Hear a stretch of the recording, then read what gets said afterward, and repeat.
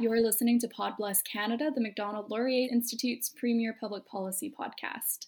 My name is Ai-Men Lau, and I'm a communications officer at the Institute, and I'm joined today by Professor Richard Audas at the Faculty of Medicine at Memorial University of Newfoundland. And today we're discussing the MLI's newest initiative, which is the COVID Misery Index. So welcome to the podcast, Rick. Thanks, Ai-Men. Thanks very much for having me. Could you tell us a little bit about yourself, Rick? Yeah, well, I'm a professor of health statistics and economics at Memorial University of Newfoundland. Although, interestingly, and not entirely unrelated to the work here, work that we're talking about, I'm actually in New Zealand at the moment, which is kind of one of our comparator countries, and the Misery Index that we've conducted, and we've actually seen quite different responses here. So I've actually been kind of fortunate in the sense that I've been able to see COVID-19 playing out in two different parts of the world and very different responses to it. So this has kind of some extent impacted the way in which I've looked at the Misery Index and kind of how I've interpreted some of what we've seen and what we've observed through this analysis. So this is something that has been obviously as somebody who's interested in health statistics and economics and is very much in my area, and I've done quite a bit of work over the years in the past with Macdonald-Laurier Institute, work particularly on things like the Justice Report Card and things like that. So this is very much in the neighborhood of the kind of work that I'm very interested in doing, and these kind of comparisons that I think are really important. What we've seen with COVID-19, sort of a massive shock to the whole world, and very different responses to it. And kind of interestingly, there's not really a playbook in terms of how do we respond to a global pandemic. There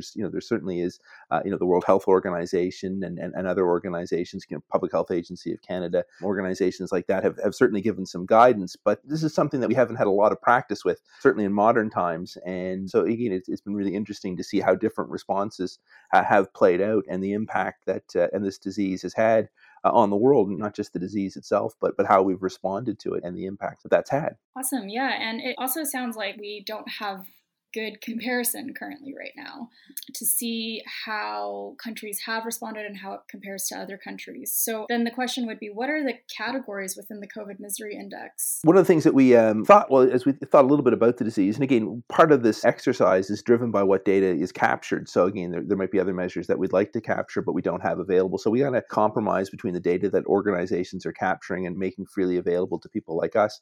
So I think that the first thing we started off was thinking about what was the disease itself, what impact has the disease itself had. So just even looking at the incidence rates of the diseases, the severity measured in terms of hospitalizations, and then obviously of course the most severe of measures, the mortality rate, the number of people who died from COVID-19. So that was the sort of first category, was actually looking at the disease itself. And then we said, well, this is something that certainly we can control it and manage it. This is something that has sort of a life of its own. What governments can control is how we respond to it. So what sort of policy steps do we take to sort of mitigate the disease? And there we looked at a few things. First off, we looked at testing and the extent to which governments had, implemented widespread testing. We looked at vaccination rates, which I think from the get-go, we pretty much saw as the sort of the way out of COVID-19, although certainly there was lots of debate early on about how long it would take us to get a vaccine. And quite amazingly, we've kind of beaten most expectations how quickly we would have a usable vaccine available. And then also, and again, I think quite critically, the extent to which public health measures were enacted. And of course, these public health measures, some relatively simple things like wearing a mask, to more dramatic things, not being able to leave your house or being very restricted in our movements, closure of borders, not allowing for people to travel. Again, these are things that are important tools that can be used to combat the vaccine. They certainly do bring misery upon people. And finally, and I think an area which is of interest to me as an economist, is the economic response to it. And of course, governments can't insist that everybody stay home and businesses shutter and not offer some form of support. And certainly governments around the world have done this. It's certainly at varying different levels of support. And it's certainly an area where we see that Canada did open up the floodgates to getting money out the door, which again is something that, we'll probably talk a little bit more about this as we go on, but certainly a debt that we're going to be paying, not just in Canada, but around the world for COVID-19 for years to come. And certainly something that is going to have an impact on our ability to, say, invest in infrastructure or to grapple with the next economic crisis that will inevitably come along. And if countries are already borrowing at excessive levels or have debt levels that are excessively high, there's one more policy tool that's taken off the table for governments to grapple with these things. So there certainly is a future price to pay for grappling with COVID-19 right now. So then in your COVID Misery Index, which countries have done the best in their response to the pandemic? Two or three countries particularly stand out. Certainly Norway, in terms of their response to the pandemic, has been pretty impressive. In looking at Norway, sort of, next to their neighbors, just to the east, Sweden, and then slightly to the south, the Netherlands, again, two countries that haven't fared nearly as well, but also across the North Sea to the UK, again, they've done far better than those countries. Here in New Zealand, we've done incredibly well with regards to managing COVID-19. Australia's done very well, and Japan has done very well. So again, I think the four countries that really kind of stand out, and if you look at our overall data, that countries that have done particularly well, those are the ones that really do jump off the page at us. So what did these countries do that managed to do very well in their pandemic response? In New Zealand, Australia, certainly the response was to lockdown and very stringent lockdowns and to act very quickly. And I think one of the things we certainly see is that there's a very quick ratcheting up of responses as soon as there's the first hint of there being any danger. So here in New Zealand and Australia, we use what was called an elimination strategy. So essentially the plan became to eradicate the disease and ensure that it doesn't get into the wider community. So essentially the capacity has remained so that if the disease does happen to leak out into the community, it is very quickly contained through a pretty massive surge capacity. So I think that's one of the things that we've been able to do here is be able to eliminate the disease and then react to new events that occur. I think throughout most of the rest of the world that hasn't really happened. There kind of became a tolerable level of COVID-19. And I think we still see this in the response to COVID-19, that we see that as caseloads are falling, governments are starting to reduce restrictions. And of course, the disease is reasonably predictable in that regard. If we do relax some of the conditions around it, the disease will bounce back. Particularly some of these new variants are more contagious, and if people go back to resuming normal activity. So I think that the responses that have been effective are the ones that have really focused on complete elimination rather than sort of this kind of tolerable level, or a level that's low enough that we can start reopening. Because again, as soon as people start re-engaging in normal activities, the disease comes back, and the epidemiologists have been pretty clear that that was what was going to happen. So yeah, I think that if I look at it, I think that's the big difference. For the COVID misery index, you also looked at economic impacts as well, and how have these countries fared in terms of that? It's a little bit of a sort of a chicken and the egg story. I think because the disease was reasonably well managed in some countries, economies have been able to get back to something like normal activity. There's still restrictions, and there's still certainly borders remain closed and those kinds of things. But but by and large, countries have been able to get back to normal activity. People have been able to get back to work. This has basically taken quite a bit of the pressure off of governments to provide ongoing wage subsidies and extending loans to businesses and things like that, because these businesses have been able to get back to maybe not complete capacity, but something fairly close to it, which is basically allowed these economies to keep functioning. It was kind of interesting because at the outset of the pandemic, we were sort of faced with what looked to be a choice. Are we going to sort of save the economy, or are we going to save the health of people? And that really was a sort of false dichotomy. I mean, really what we ended up seeing was that it was the same thing. The countries that have managed the disease the best have actually, had the best economic outcomes as well. So I think that was a little bit of a false dichotomy that was perpetuated even by people like me, who really, kind of use this as an example to say, these are the sort of difficult choices that we have to make. In fact, what became clear pretty early on in the pandemic was countries that were going to get a handle on this disease were the ones that were going to recover the most quickly economically. So now there is quite a bit of debate around lockdowns as a measure to contain COVID. Which countries did you think applied them correctly, and what made them effective? Well, I think there's a few things that come to mind. I mean, if we look at Japan did very well, Australia, New Zealand did very well. And again, I think a couple of things. I mean, number one, the lockdowns were strict. Japan is a really interesting example, I think. And of course, and Taiwan was not included in our analysis, but certainly has been lauded as one of the leading countries in terms of success in managing the pandemic. So it's not just a small, isolated economy. These are places that are quite densely populated. And, one of the things that we certainly see is that the citizens of countries kind of responded well to the request. People were told to stay at home. They did. There wasn't sort of a flouting of the rules. And an interesting quote, one that sort of resonates with me, was our Prime Minister here in New Zealand, Jacinda Ardern, was asked, what about people trying to find exceptions to the restrictions on our behaviors? And she said, if you're looking for a loophole, you're missing the point. And I think that's quite right. So I think the countries that responded and responded collectively, this is something that just had to be done, and weren't really resisting the restrictions that were, being put on them in terms of wearing masks or limiting their movements and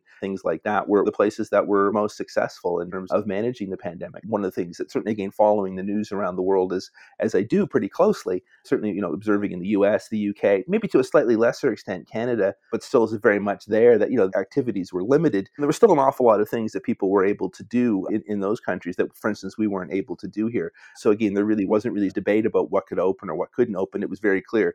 grocery stores, pharmacies, petrol or gas stations. And here in New Zealand, that was what could be opened. And there wasn't anything else available. Whereas in Canada, it was, well, are we going to allow takeout restaurants? What extent are we going to allow people to do pickups and curbside things at other shops? And again, not to say that these things aren't necessarily okay, but the more options that you create for activity, the more loopholes you potentially create, the more interactions that we bring people into contact with one another, which again allows the disease to spread. On that note, on the flip side, what countries are doing the worst? Certainly Spain stands out as being particularly hard hit on all fronts. The disease ravaged the country. They had some of the very highest rates of incidence of the disease, very high death rates. Again, the overwhelming of their health system actually resulted in a lot of what we call excess mortality. So people were dying at higher rates of all kinds of things other than COVID-19, probably because they weren't able to get access to health services that would normally be able to get access to. Recognizing that Spain was one of the early countries that was hit hard by this, and certainly, other countries were able to learn the severity of this disease from what was happening in countries like Spain and Italy. By seeing that these countries were particularly Spain being so hard hit, the response was a little bit slow because there wasn't a playbook. Of course, the economic fallout has been massive, and of course, it's not surprising that the countries that were particularly hard hit with the disease were also the ones that were also most hard hit economically. That in order to protect their populations, again, the restrictions had to be more severe in terms of allowing people to work and other forms of movement to allow the economy to function. As those things were diminished, this really did require more support from government. And so Spain is hit particularly hard. Again, the United Kingdom, following the news in the UK fairly closely, the response in the UK was pretty ham-handed in a lot of responses, increasing and then decreasing levels of restrictions. Will we lock down? Will we not lock down? Some real absurdities in some cases where they were talking about closing schools but keeping pubs open, these kinds of things that didn't really make much sense. And I think really it took the UK government 10 or 11 months to actually get its act together, and actually now they're amongst the world leaders in vaccination. So that's probably the only thing that kept them from doing even worse. Again, France, pretty rough performance there, and Canada falls into that group of countries where the level of misery has been pretty high. Didn't do nearly as well as Japan, Norway, Australia, New Zealand, some of the other countries like that. It's been a reasonably rough ride for Canada as well. From your index as well, you found that Canada has performed incredibly poorly on the economy, among the worst in the world that we measured. So what do you think caused such a meltdown? To be honest, I'm still trying to get to the bottom of that one. A couple things that jump out. I mean, number one, that there was a fairly massive increase in unemployment that occurred. And I think because of the levels of restrictions that have been applied, the economy has struggled to recover. We haven't had much of the domestic recovery from the initial lockdowns has been pretty slow. The biggest thing that jumps out for me when I look at the Canadian statistics is the level of public debt that we've taken on. And obviously a sense that governments needed to do something to support businesses and workers who were facing hardship. But at what point did it just become an exercise of getting money into people's hands rather than, perhaps being a little bit more strategic with how that money was being spent? And certainly the economic response does seem a little bit maybe stronger in terms of the amount of money spent compared to the severity of the disease. And I recognize that initially there was probably a need to get money into people's hands pretty quickly just to make sure that the people wouldn't starve to death and otherwise survive. But I think as time evolved, I think that probably government has been a little bit slow in updating its actions and being maybe a little bit more strategic and careful with its expenditure. And I noticed as well recently there have been some stats that came out. They've noted that Canada has still a very hot housing market, which has been helping along with the economy, but there are notable areas in which Canada's economy has just dipped. And I'm curious what you think the long-term economic impacts will be. It's something I think is going to take a long time to recover from. And we see 2021 as kind of a year of things hopefully gradually getting better as vaccinations roll out and as return to normal life. I also think that, the economic fallout is going to be pretty massive. There's going to be economic shocks in the future. Hopefully we don't have another, public health induced economic shock, but every 10 years or so, there is a recession that comes along. And I do think that our ability to grapple with that next recession has been limited. I do think that Canada, which isn't different than many other countries, has a bit of an infrastructure deficit. Probably do need to spend more to upgrade our infrastructure, and whether that's our healthcare infrastructure, whether it's our telecommunications infrastructure, our transportation infrastructure, all these things are certainly in need of spending. And that's money that's not going to be available now to invest in those kinds of things. The world's a competitive place, and businesses that are looking to invest, entrepreneurs that are looking to start businesses, they're going to want to locate in the countries with strong, solid infrastructure bases. And again, I worry a little bit that Canada is not going to have the resources to invest in that compared to other countries around the world that haven't spent quite so heavily on the pandemic as compared to Canada. With that depressing thought, is there any bright spots of optimism for Canada? Are there any areas in which Canada performed well? I think that we did do reasonably well in terms of our testing regime. I do think that the public health experts have done a great job on this. If we actually look at the first priority in managing a pandemic is managing the pandemic, and Canada has done pretty well in that regard. And I don't think we should lose sight of that. The public health people have done a good job. Their advice, I think, has generally been really good. I do think sometimes it's been a case of the politicians not listening to the experts. And I do think, again, around the world, listening to the advice of experts has been a hallmark of success here. And I do think the public health people in Canada, many of whom are colleagues of mine, think have done a terrific job here. And again, I think the impact of the disease could have been far worse. But it has extracted a pretty heavy toll. And as I said, one area where I do think that we haven't done nearly as well on has been the vaccines. And I do think this is really a supply chain issue, and perhaps Canadian government having faith in other countries supplying us vaccines that haven't eventuated yet. We'll get there in the end. But again, if you look at how our vaccination program is rolled out in Canada, it's been slower than a lot of other countries in the world. Some countries did hold back a little bit in terms of their vaccination policies. Here in New Zealand and in Australia, both countries that have been a little bit slower to vaccinate. Again, there was a sense of let's wait and see as more data emerges to ensure the safety and efficacy of these new vaccines. We certainly have the benefit of seeing what's worked elsewhere and perhaps tweaking our policies accordingly. Whereas Canada started to vaccinate, but then there's been supply issues that have emerged. So we kind of don't really get the benefit of having waited to collect that extra data. But by the same token, we haven't kept up with certainly the US and the UK, which have led the world, but even many other European countries as well that are far ahead of us in terms of getting their populations vaccinated. And really, there's a light at the end of the tunnel. It's a long tunnel, but it looks like it's a little bit longer for Canadians than a lot of other countries that are kind of going through the same thing. Could you point to any countries that have done well that potentially, as you said, rely on having other countries produce the vaccines? Could you point to any countries that may have done really well in the procurement area of that? This isn't something I've delved too far into. I think within the EU, because of the free trade arrangement between those countries, that's an area where they can't restrict as much vaccines going from one country to another because of the trade agreements that they have. The UK, now being outside of the EU, has done really, really well, but because they basically took it upon themselves to produce their own vaccine. And certainly the Oxford Zeneca vaccine, which is their homegrown vaccine, is one that they've invested heavily in, and they're certainly making widely available to their citizens. And again, the rates of vaccination in the UK of any people getting a vaccine is the highest in the world. So they're doing really, really well about getting that vaccine rolled out to as many people as they can. So, I think that one of the things that's kind of been interesting in all of this, and even we saw this sort of early on in the pandemic when there was certainly debates about protective equipment and would be traded or could be exported. And certainly, countries basically locking in their protective equipment. I'm not entirely surprising that similar sorts of things have happened with the vaccines. There's been a little bit of vaccine diplomacy has been going on here, and countries are holding on to their stocks of vaccine, and it's not flowing as freely around the world as it probably could and should. For the countries where the disease has been well managed, that's afforded a little bit of a luxury. We can wait for those vaccines to roll out. So Canada sort of being kind of middle of the pack in terms of the impact of the disease. We want the vaccine and we want to get it rolled out as quickly as we can. It is an area where we probably haven't done as well as we could have. I do think that was probably a little bit predictable. We might have predicted some difficulties in procurement coming along. So it's a little bit disappointing that this hasn't happened a bit more quickly and with a little bit more sense that there's a plan here. Moving forward, now that we're in the midst of waiting for vaccines and also attempting to continue to manage and contain COVID, do you have any recommendations for Canada moving forward? Well, I do think now, vaccines are clearly the way out. So I think getting access to any vaccine, and I think that's, certainly the evidence or the message that's coming out from public health is the best vaccine is the one that's being offered to you. So, get a shot once that vaccine becomes available and do so quickly. I think that the sooner the population is vaccinated to the point where we can declare that we've got herd immunity and particularly our most vulnerable citizens are protected, the elderly, the frontline healthcare workers, the other people who work in essential services, and people who are at high exposure risks, again, that will allow a return to normalcy.